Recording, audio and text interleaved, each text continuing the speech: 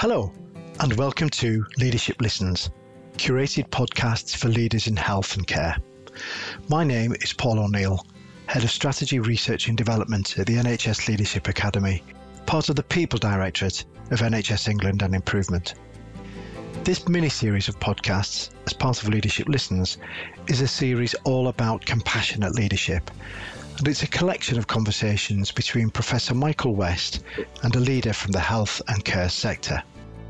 This recording is a conversation between Michael and Dr. Rachna Chawla, Joint Director of Clinical Strategy, King's Health Partners, and a GP at Albion Street Group Practice in Rotherhithe.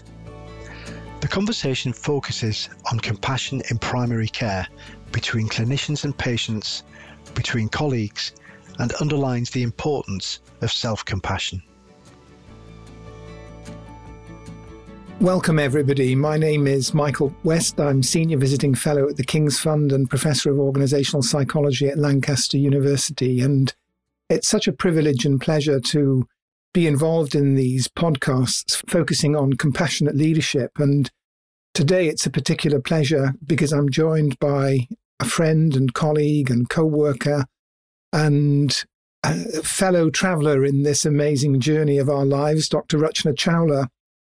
Rachna, a really warm welcome to you. Thank you, Michael. It's always a pleasure to be spending time with you. So I must tell listeners a little bit about your enormous experience and varied background. You're Joint Director of Clinical Strategy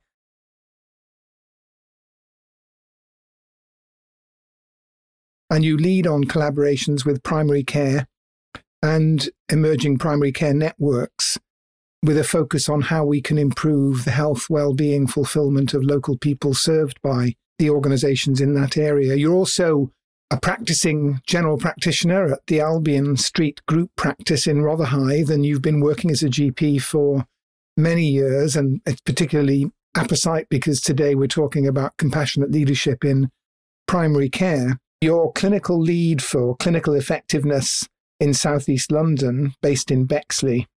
Also incredibly impressive, you have an MBA from INSEAD, one of the top business schools in the world, and you're also there part of the Healthcare Management Initiative. You've had enormous experience working at, I think, a health tech startup and in strategy and marketing for a large pharmaceutical company in Milan, where you learned Italian, and also working with the King's Fund on compassionate leadership and innovation, and you've also done research for the Health Foundation on innovation in healthcare. So we are in the company of somebody who has an enormously wide range of experience and great richness. So our focus today is on compassionate leadership in primary care. And it does feel really important to begin by just seeking to understand what the context is currently in primary care. Day to day, what's it like working in primary care at the moment, both in the context of the pandemic, but in the years leading up to the pandemic as well. What's been your experience and what have been your perceptions of the context in primary care? Thank you, Michael. I think it's a really important place to start. There's so much goodwill in primary care. I think I'd start there. We work in small teams most of the time. We have good personal relationships. There's a sense of family, and I think that helps us be cohesive during times of difficulty, which is what the last 2 years have been in a very acute way. But there's been a slow drip of difficulty maybe over the last 10 years or so. Let me talk a little bit about COVID, because it was such a difficult time for many of us, but in healthcare especially. We had to go from seeing our patients face to face to going online or to the telephone literally overnight. And you can imagine that in primary care, we have a bit of a reputation for being slow about taking up technology, but we embraced it and we did it, as difficult as it was. But it really signaled the continuous change that we had to manage during that very difficult and unpredictable time. And we did it. But I think it's taken a toll. And there's sort of this sense of underlying anxiety that was there because of the pandemic, but then you add this additional level of continuously having to change almost from day to day. And there's this chronic kind of stress and exhaustion that comes from that. And then the fear of what was happening to our patients and their families. in the midst of the birth of a new disease that we weren't very sure how to look after at the beginning. So, there's that diagnostic kind of stress that comes in primary care where you're trying to do your best, but actually we didn't know at the beginning.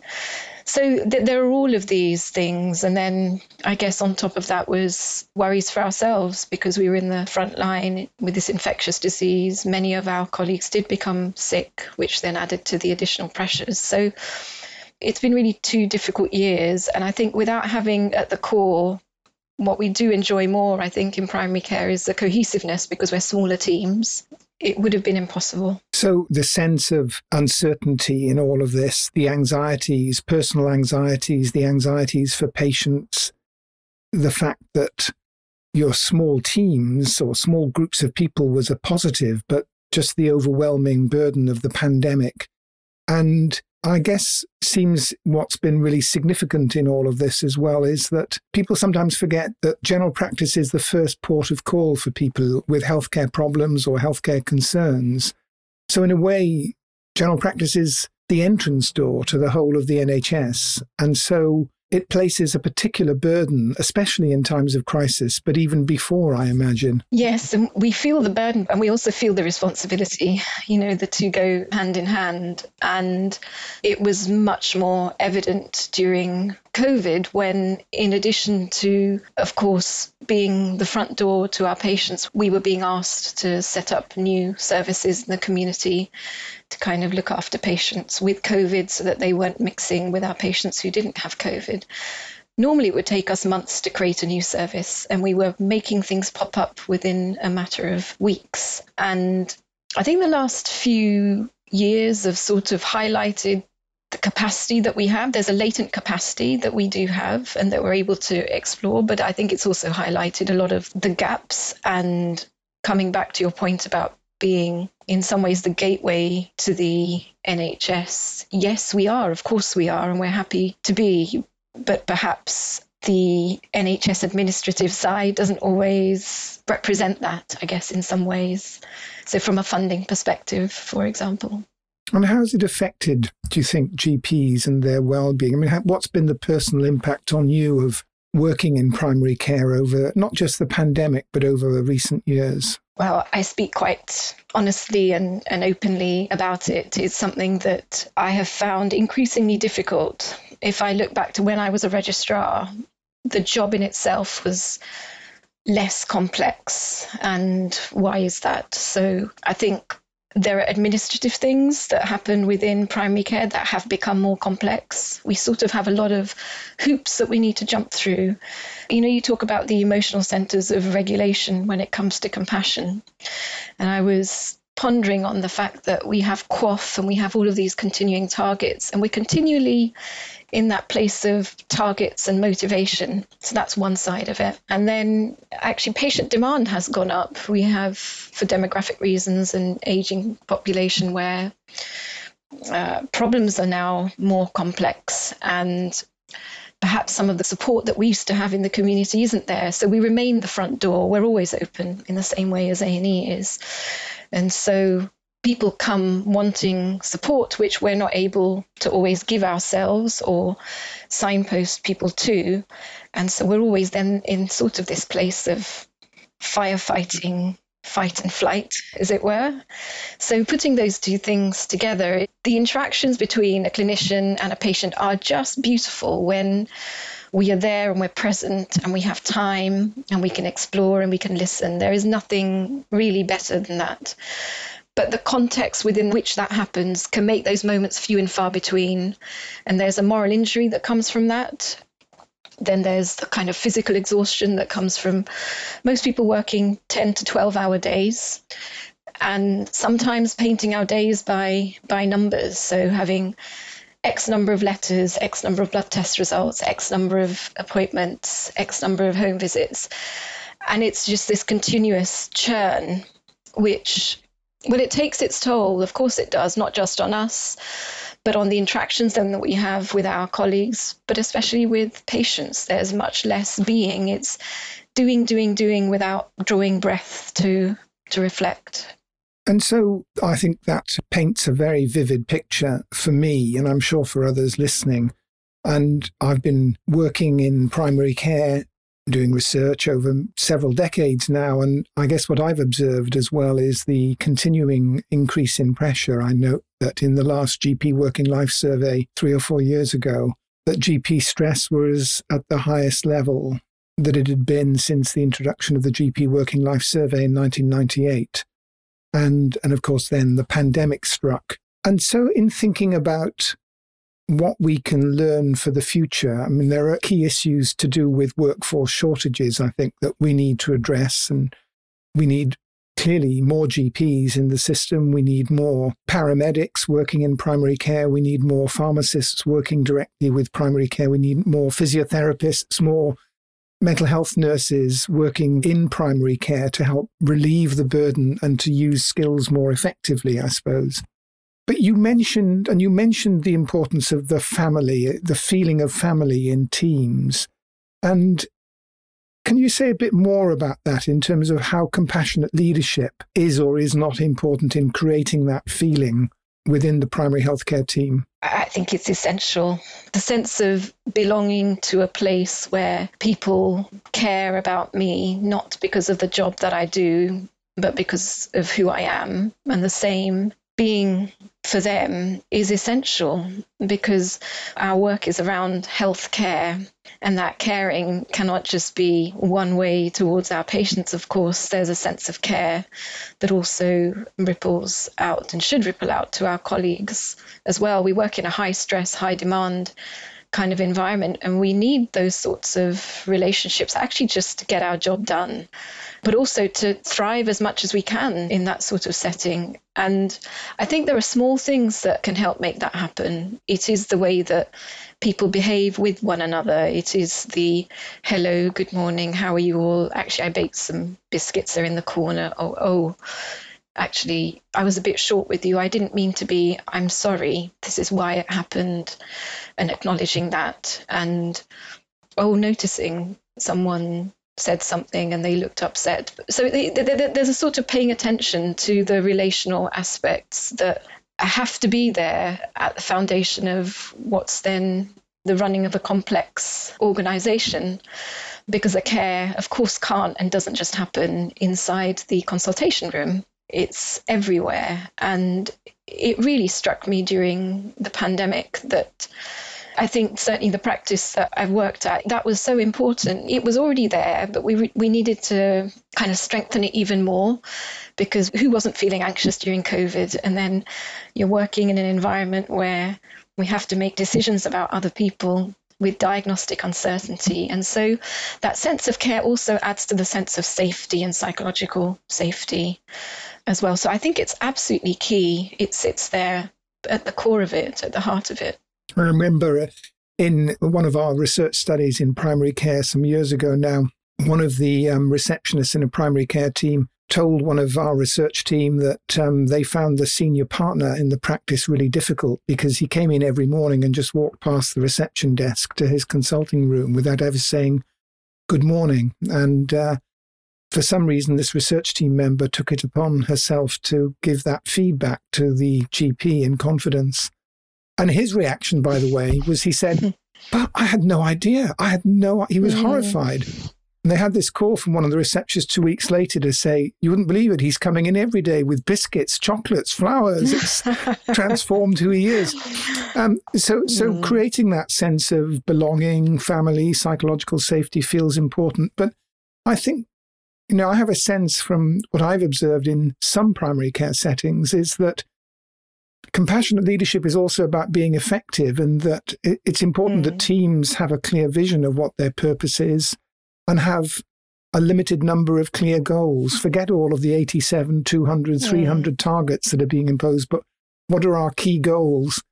And are we meeting regularly as a team to figure out how to work effectively as a team? To what extent in primary care do you feel those basics are in place? So I think this is also completely key. It's not just how we are, but absolutely how we work. And We have external targets that are given to us like QoF and CQC inspections and so forth. And these can sometimes become the goal unintentionally. So QoF is the quality outcomes framework that is a structure for helping us focus on how well the outcomes we seek are being achieved in primary care. And so I don't think we always engage with the question that you're asking, which is actually as a practice, how is it that we want to be? What is it that we want to do this year? What didn't work so well last year? What are we taking forwards? How is it that we're working? Often team meetings are a kind of rolling sheet of issues that come up. Of course, they need to be addressed, but I'm not sure that actually in primary care, the evidence base around team working and effective team working we've become that aware of it. My feeling is that we haven't. I think that we absolutely do our best, but we could do so in a more intentional way, knowing that there is evidence around it. I mean, we do it for everything else in primary care. If someone has got a blood pressure problem, I know where the NICE guidance is, I know where my local guidance is, and I implement it, because I know that this is evidence-based medicine. And I think there's something about how do we take a similar approach to evidence-based leadership, i.e. compassionate leadership. And I think we need to start having conversations about this. This feels new, and reflecting a little bit on some work that we've done at King's. We're running a pilot around organisational development, which has included aspects of compassionate leadership and your involvement in that, Michael. And the concepts have been new to the cohort that we've been taking through. So I don't think it's that people would not or don't want to try and learn and implement these things and are not opening to different ways of working. But we've simply been overwhelmed by the external targets that are set to us, and then haven't had or don't have the awareness, or haven't had the sort of educational training or whatever you want to call it around the evidence base that is robust, that exists around how we can make team working more effective within our practices. It is fascinating. I mean, in a way, primary care teams, general practices are reasonably sized, small, medium-sized enterprises with actually considerable sums of turnover in terms of financial performance. And yet somehow it sounds like what you're saying is we don't train people to work effectively in those teams or those medium-sized organizations. And certainly the data that we've gathered over many decades in primary healthcare teams tells us that having a clear direction in terms of an inspiring shared purpose or mission or vision, and translating that into 4 or 5 key strategic goals, is kind of key indicator of effectiveness. But also what we've observed in recording meetings of primary healthcare teams is that some don't have them on a regular basis, and in others, the meetings, as you say, are just chock-a-block with agenda items, and those meetings can be dominated by 1 or 2 voices rather than everybody in the team feeling that they have a contribution to make. So it sounds like maybe we should be ensuring that people who work in primary care, receptionists, general practitioners, practice nurses, paramedics, have some basic training in effective team working so that they can ensure that they are taking shared responsibility for the effectiveness of the entity, of the enterprise, of the organization. Yeah, I would agree with that. I think making this business as usual for us, so it's not something in addition to do, but this is the best way to behave when I'm part of a team. This is my contribution, making that part of our core training kind of, for me, feels like, why have we not done that? We have the evidence. Why have we not done that? I think going back to your point around a shared vision versus the tension of targets, we do have to kind of acknowledge that, as you say, we are SMEs and small and medium-sized enterprises, yeah. Yes, sorry. And we are therefore employers. If we're partners in a practice, we have colleagues, and we have a responsibility to ensure that our organization is sustainable. And so we have to pay attention to the sometimes myriad of targets. I used to do the contract review in my practice, where every year I would review all of the contracts, all of the incentives, and make a big spreadsheet. And it was a big, complex spreadsheet to make. It would take 2 days to do so. Someone needs to keep an eye on that, because we have to be sustainable. If we're not sustainable, people can't pay their mortgages. There's that degree of responsibility, of course, but that's part of the story. It's not all of it. I think we have perhaps focused on that bit, and then how CQC inspections can completely take over what we're doing for the next 6 weeks when we know it's on the horizon. And I think we focused on those things more than we have what you're talking about. Well, as a practice, what is our shared vision? How is it that we want to work together? How is it that we ensure that all our voices are heard? How do we make sure that at meetings, yes, we talk about the core business things that, of course, and then the issues that have to be resolved, but for these 4 or 5 things that we have chosen as a practice, are we making progress? I think there's probably variation in that in primary care, but I would suspect most practices find it hard to do that because of the administrative overwhelm, because of the workload overwhelm. But it doesn't mean that we shouldn't. We have to find a way of doing it. But it's just to acknowledge that there's a tension there. Absolutely a tension. And I think that the problem is, with that administrative overload and the targets and so on, that the important elements of compassionate leadership can be lost, because we then maybe neglect key goals like the well-being of staff, patient experience, the development of new and improved ways of doing things, addressing chronic excessive workload on staff, which are important indicators for the outcomes we seek, ultimately, care quality and so on. We can become, I think, quite overwhelmed by targets and structures and institutions and inspections and mandates and so on, that sometimes feels as though they suck out compassion from teams and organizations. Are we getting it right? I think we haven't quite got the balance right, and we do need to strike a balance. When we talk about targets, they have a place. I need to be an effective clinician. It is good for me to help my patient with their blood pressure because it reduces their chance of them having a stroke. Yes, it's important that I'm kind, and that might also help with their blood pressure, but I can't just be kind. I also have to be an effective clinician. So there is, of course, a place for targets that are around clinical outcomes, and yes, they are incentivized. So there's a place for them. But I wonder if the balance has been a little bit too much in a different direction, because being effective as a clinician, having financial sustainability, they're important. But there's also this importance around our sustainability as human beings within organizations. We talk about the system. Is it a system, or is it human beings that are just helping, working and collaborating together? And we are, in my practice or in any practice, we're interdependent. What happens to one colleague does affect the rest of us. So I don't think we should see it in any way as a trade-off. Yes, in a practice where you have to, of course, keep an eye on the financial side to make sure that you're sustainable and doing the things that you have to do for QOF outcomes and so forth, that should be part of it. But there is this relational side that is equally important. And you could argue that focusing purely on the financial targets, you can't achieve them really if you don't have the relational side that's been paid attention to. So they're not a trade-off, they're complementary, but I think the emphasis has been too much on one side rather than the other so far. So we need to take time regularly to reflect on that balance and making sure that we're getting it right and developing new and improved ways of doing things to be effective for the people we serve. And the other question that I think arises for me about compassionate leadership in primary care is, who are the leaders? Who is it that leads primary care?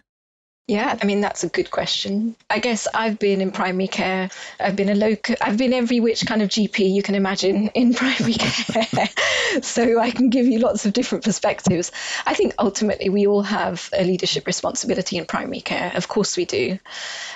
I don't think, though, that we have explored that or articulated that. I think if you came to my practice and asked my reception colleague, does she feel like she's a leader, or if he's a leader? I don't know if they say they would. And I think that's an issue because we all have some sort of leadership responsibility within our scope. I think there is something to acknowledge about the way that primary care is mostly structured. Is there's a partnership model, so you do have people whose responsibility ultimately the running of the practice is, and there it's so important that certainly when I was a partner that it was important to me that I modelled what we'd be talking about in the meetings. Otherwise, I'd lose credibility. So the way that we're structured might make people have the kind of title of a leader just because they're perhaps a partner or a senior lead. But there is something about how in primary care we come to the co-developed understanding that we all have leadership responsibilities within the scope of what we're doing. And if we ask the receptionist in your practice overall who leads it, who is the leader, what would he or she answer? I think they'd say the partners. Certainly in my practice, I think that's clear. Who's the leader of the day or the person in charge on the day? That's a different question. There's this part-time fluidity that exists in primary care. I think that's an interesting question. So who is the person to go to on the day for issues when we have this part-time culture? So we know that in looking at healthcare teams that when people are unclear about who the leader is of a team, that has consequences in terms of team functioning. And it is an interesting question, I think, about these small and medium-sized enterprises, as you say, which actually don't have a managing director, a chief executive officer. I mean, there is the lead partner maybe, but it feels like it's more fluid than that. And I guess it leads to a question about if we're trying to create compassionate environments, then one of the potential threats to those compassionate environments is chronic interpersonal conflict.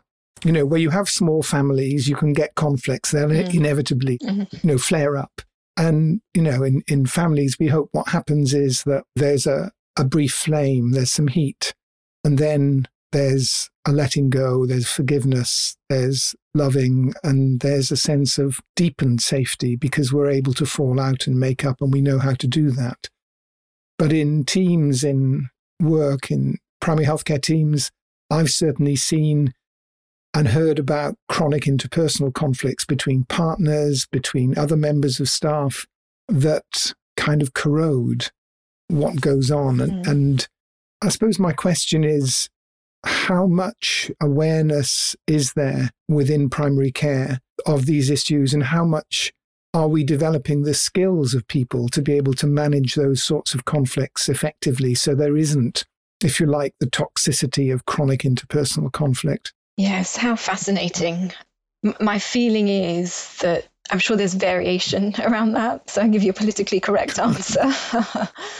But I think this sort of touches on the point of how aware we are of ourselves a little bit. There's something about a group awareness, a team awareness. And if we're meeting to talk just about the transactional things and hiding the conflict or not dealing with it, it then perpetuates that sort of culture. And you need someone to kind of point it out, but in a way that's safe and with a roadmap of helping to deal with it. But this is also where the cohesiveness and the family-like nature can help.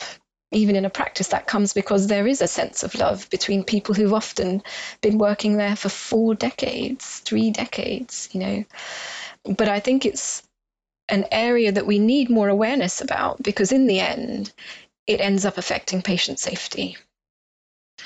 So maybe the way to approach it is from the perspective of patient safety and understanding what are the different threads that can lead to eroding that patient safety. I'll give you an example to do with transparency. So in my practice, we have daily debriefs for the clinical teams so that we can come and talk about things that we found difficult or diagnostic difficulties in a way that you just come and share and we will try and support each other. And it doesn't matter whether you're the registrar or the senior most partner. People come and ask and everyone helps and gives their opinion. And in much the same way, we have meetings around significant events. And There was one significant event I was involved with where, by mistake, I sent a letter which did have patient identifiable information to an incorrect email address. So that's a data governance breach. And thankfully, that email address I went to was kind of defunct, so nothing happened. And, I did whatever I needed to do. But I thought when I brought it to the clinical meeting to discuss it, this can't be the first time that this has happened, even though it's the first time that we were talking about this. So I then took it to the practice meeting to say, well, let's talk about a significant incident that I was involved with. And I wanted to bring it up, to show that these things happen. It was a mistake. I did whatever I did to correct it.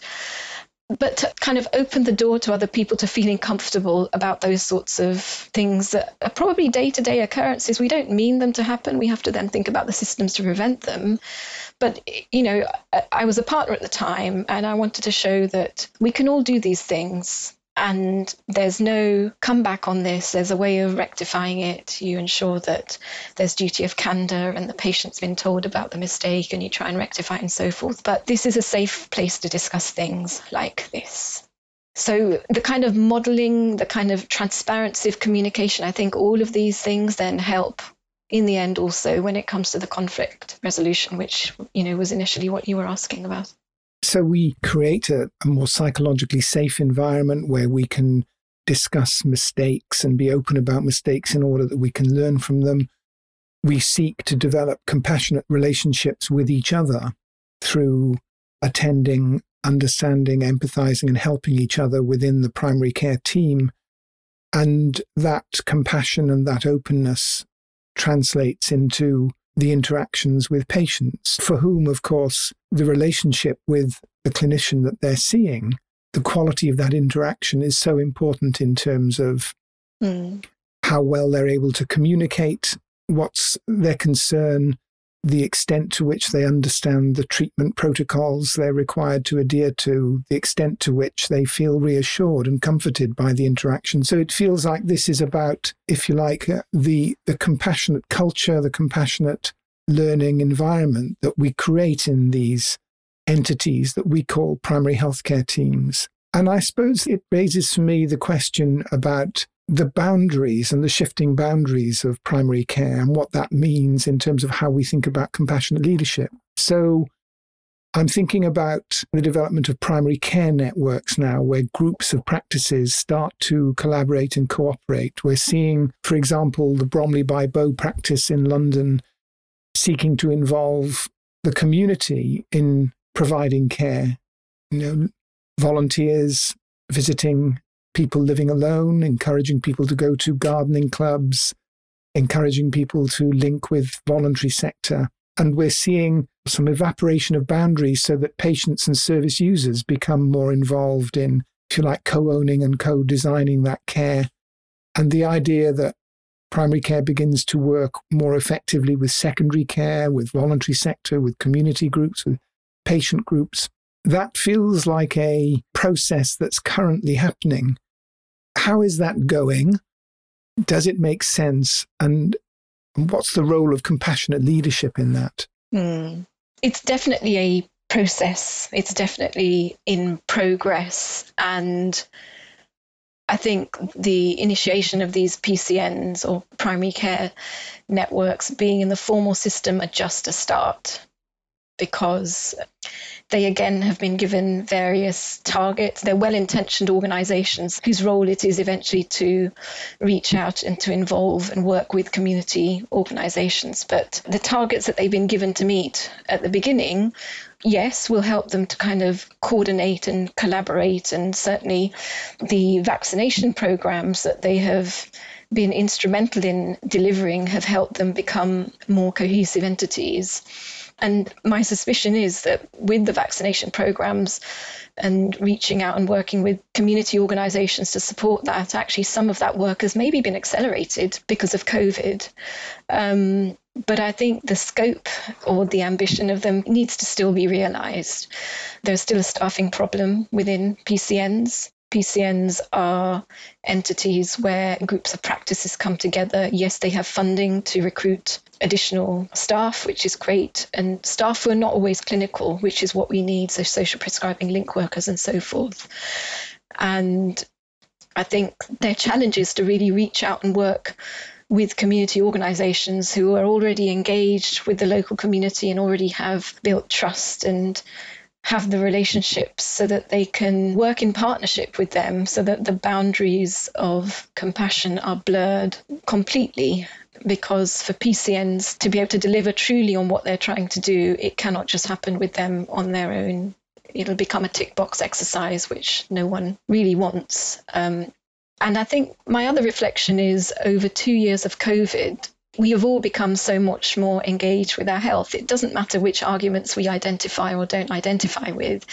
The point is that at a global scale, we are all engaged with health, and that can only be a good thing. I think the question really is now, when it comes to learning about trust, which has been an issue during these 2 years, what do we need to learn so that we bring those two parts of the debate together? So creating trust within the community when it comes to formal and informal parts of the healthcare system. So yes, PCNs working together with the community for the greater good. So I think there's something quite profound that might have happened in the last 2 years, which we can capitalize on because of COVID and also because of the negative sides that are coming up around trust. But there's something there, I think, that can be built upon. Primary care is a really extraordinary sector. It's the first point of call for everybody in our society to take care of their own health, to get help with their own health, and sometimes just to get reassurance or even just to connect. And you deal with such a great diversity of people from different backgrounds, demographic backgrounds, professional backgrounds, and a great huge diversity of presenting problems, and sometimes with people who are very angry or very difficult or broken or at their wits' end. How do you deal with all of that compassionately? Yeah, I think there's something about seeing it as a privilege.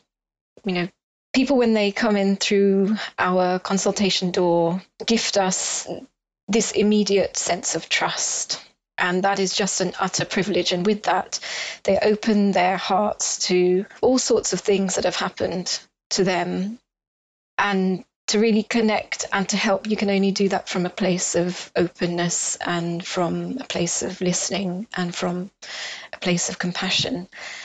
And they do so even more when they invite us into their homes when they're unwell and we go along on a home visit. And I have such funny stories about going on home visits, and people have got pet squirrels that will come in from their garden. And, you know, one of them kind of poked his head above the laptop when I was listening to his chest, and bizarre things like that, to really sad things where people are living in the most dire and difficult conditions. And in those sorts of situations, it can be really easy to just think, well, what is it that I'm actually doing? Am I making a difference? But to remember that for so many people who are living difficult and sometimes isolated lives, we can be their advocate. And in some ways, we're a universal advocate for a school letter or for a housing letter or all sorts of things. Where do they come to? They come to us. We're also someone that's a human face and someone who can listen, someone who can touch, hold hands. And I might not be able to sort out someone's housing problems and all the rest of it, but maybe me doing my tiny bit of medicine does make a little bit of a difference. I think it's important that we try and remember that, and remember that it's a privilege to be invited into people's lives. So that's sort of how I see it. And I have to say, I learned so much from my patients. There's one of my patients who, she passed away. She was a lady that I looked after during the last 6 months of her life. It's probably one of the most profound experiences of my clinical career. And so I think we're so lucky in primary care because our job is about people. And when we're more centered in ourselves, it's ultimately about care and compassion and about love. And to remember that it's a place of privilege and that these small interactions can make a difference, and often even bigger things can happen. And so it's important that we can play our role, but to do so from a place of compassion makes it all the more fulfilling and more effective, more effectual, because people feel it. there's been a sense this last 2 years where we've all had to take more responsibility for our own and others' health. And it seems really important that we, as you say, embrace that and recognize that the health and happiness and well-being and fulfillment of everybody in our communities is dependent on each of us. Of course, taking care of ourselves, but taking care of each other. And that's what compassion is about. Of course, the danger, I think, for many healthcare professionals, and it's been to some extent exacerbated by some of the public comments in relation to general practice, is that there's this notion that I, as a primary healthcare professional, be it a practice nurse, receptionist, doctor, I'm here to care for others. And there are enormous burdens and work demands on people working in primary care. I've come to feel that self-compassion, more and more, I've come to feel it's hugely important for all of us to learn. I think we need to teach children, infants, early on what self-compassion is about. It's not about being self-indulgent or about being selfish. It's about nurturing our being so that we're able to contribute, fulfill our lives, be happy. In primary care, do you see an awareness of the importance of self-compassion or an emerging awareness? And how important do you think it is in that context? And why is it important in that context above all? I think we're starting to talk about it. The word compassion and kindness are words that we have started to talk about. And do we have an awareness about how or what? I don't think that's there yet, but should we? Absolutely. I mean, I'm happy to kind of share some of my own experiences around that. Compassion has been something that I've been interested in a while, but I think I had an experience a few years ago where I had had a completely typical, normal day in primary care. It was a long day, lots of patients, lots of things to do, and I don't quite know what happened, but I burst into tears as I was going home.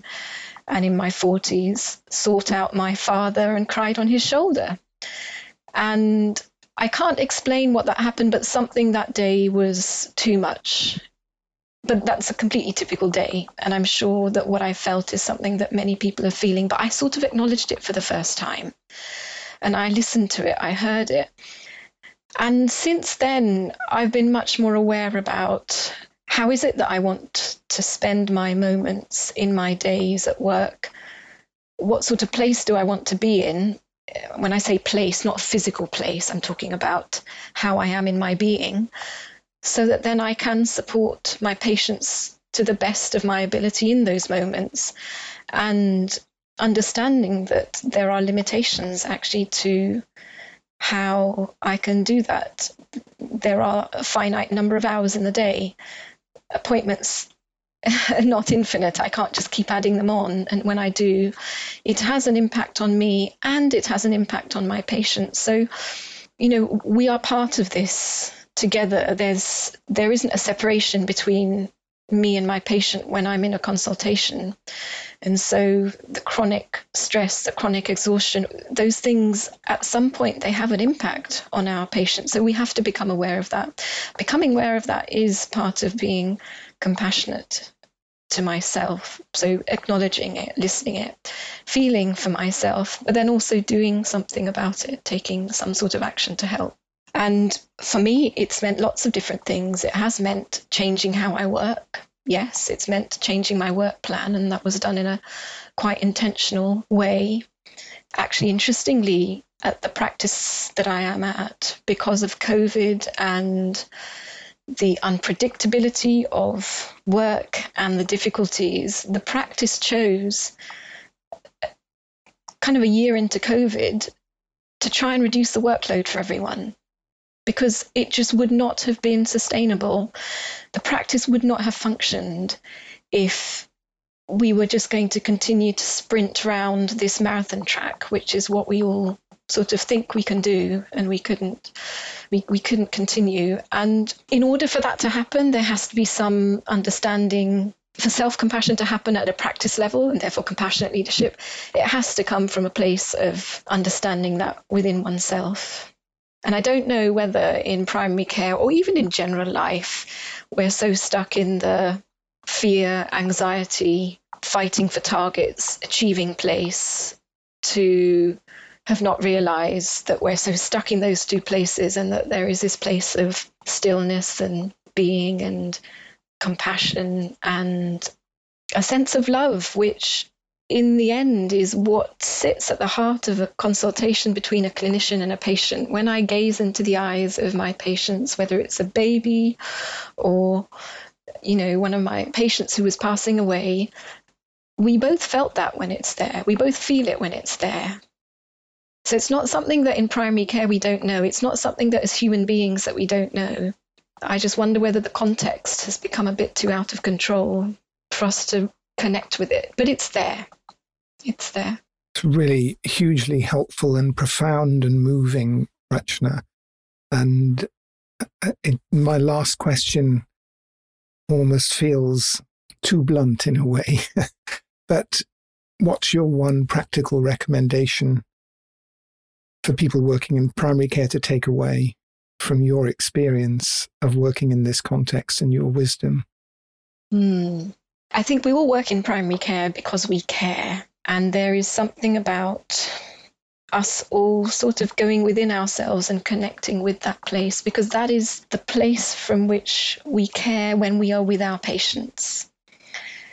And you can call that self-compassion, or you can call that whatever you like, but people know what that place is. And I think we need to spend more time there. And once we have, there is something about making that into a lived reality. Actually, that is how I wish to spend my moment-to-moment experience in practice. What is it that then collectively we need to do to make that happen? And that's a conversation to be had, because we all know that we can't continue as we have been. And there's no need to. Why not find this place of, you can call it compassion or presence or stillness, or this place that we have within ourselves where we connect with each other and with our patients. And let's try and make that the core of how then the rest of the practice revolves, rather than it being the other way around. Rachna, it's been an immense privilege and immensely moving and inspiring to have this conversation with you. Thank you. Equally for me. Thank you so much, Michael. Well, this is the last in this series of 7 podcasts focused on compassionate leadership, supported by the Leadership Academy of the NHS, and our goal has been collectively with our guests and with the amazing John Cohen and Paul O'Neill to ensure that we are developing knowledge and understanding and wisdom and support and guidance around compassionate leadership in healthcare. This is only possible with the participation of the amazing group of people who've given of their time, and also you contributing by giving your presence and attention and listening to what we've had to say. I think those of us who've held all of this, John Cohen, Paul O'Neill, hope that this will give you inspiration and practical content that will enable you to go out and develop new and improved ways of doing things in your teams and organizations, so that we truly nurture and sustain cultures of compassion.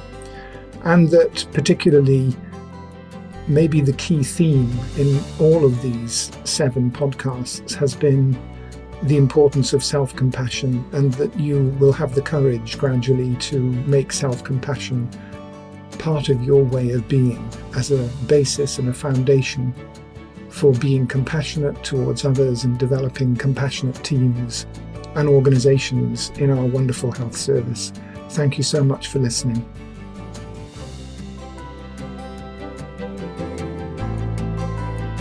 I hope you enjoyed this conversation.